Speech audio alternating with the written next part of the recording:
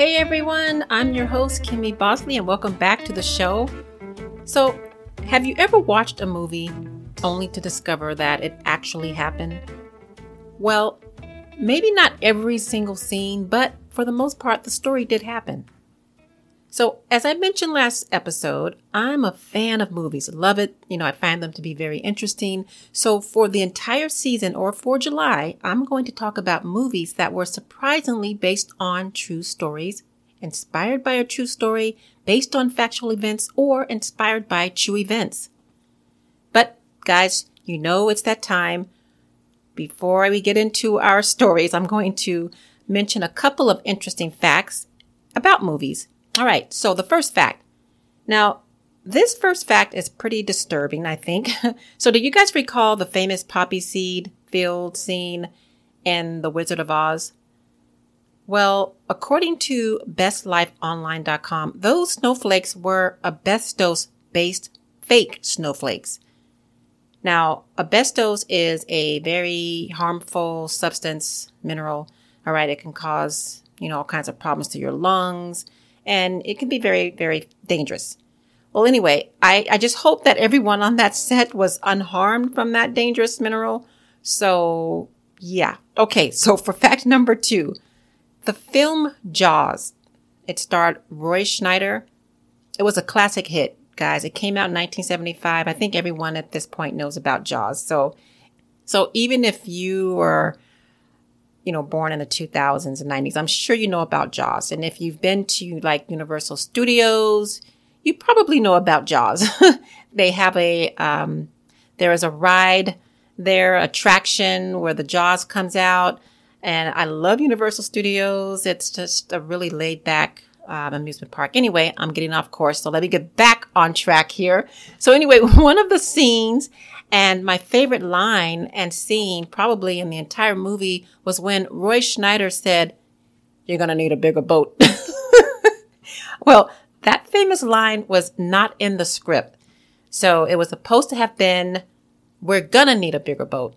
But the actor, he said it was part of a joke because I guess the boat they used to carry the filming equipment, the boat was pretty small. So I think, honestly, that either line would have still made for a memorable scene. Either you're going to need a bigger boat or we're going to need a bigger boat. It still just would have been a classic, a classic line from that movie.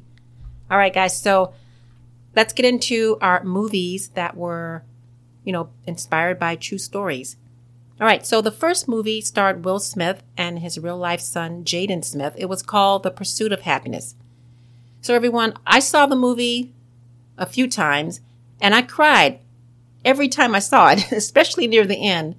Now, although this movie was a fictional, cinematic story, it was inspired by a true story.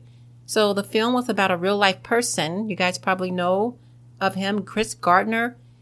He was a struggling single father who just encountered unimaginable hardships, but he was determined, to make a better life for him and his son. So if you haven't seen the movie, make sure you have a box of Kleenex or some tissue nearby because it definitely is a tearjerker for sure. All right. So our next movie. Now imagine having 12 children. Like in the movie Cheaper by the Dozen. Well, believe it or not, the movie was inspired by a semi-autobiographical novel written by Frank Gilbreth Jr. and Ernestine Carey. So the film came out in 2003. It starred Steve Martin and Bonnie Hunt. But the real-life couple, they had 12 children. So can you imagine having 12 kids? I just wonder what it must have been like traveling, I think they would just need a whole plane just for that, just a plane for that family for themselves. But I think it also would have been fun having all those siblings, brothers and sisters in the house. I think that would have been really, really fun too. Well, guys, if you are an actor or an actress and you are filming a scene in fake snow, make sure it's safe or biodegradable, eco-friendly, anything like that. And I'm sure they do use that today. And you never know when or if you need to ad-lib. So whether you're on stage, film, or television, just brush up on those improvisation techniques because, they could possibly make for a memorable scene. All right, so this will conclude another episode of Stories with Extraordinary Endings and Surprises. Come back to join me next week for a new episode. Thank you guys for listening. You can visit my website, www.evestinytales.com, for more information.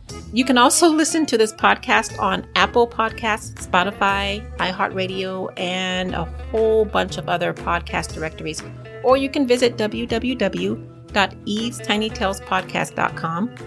Also, another reminder, the audio version of my book, A Great Day for Ice Cream, will be released soon. So keep listening every Tuesday to this podcast. Or you can visit my website, again, www.evestinytales.com, for more updates. All right, guys, thank you for listening and for your support. And as always, have an extraordinary day.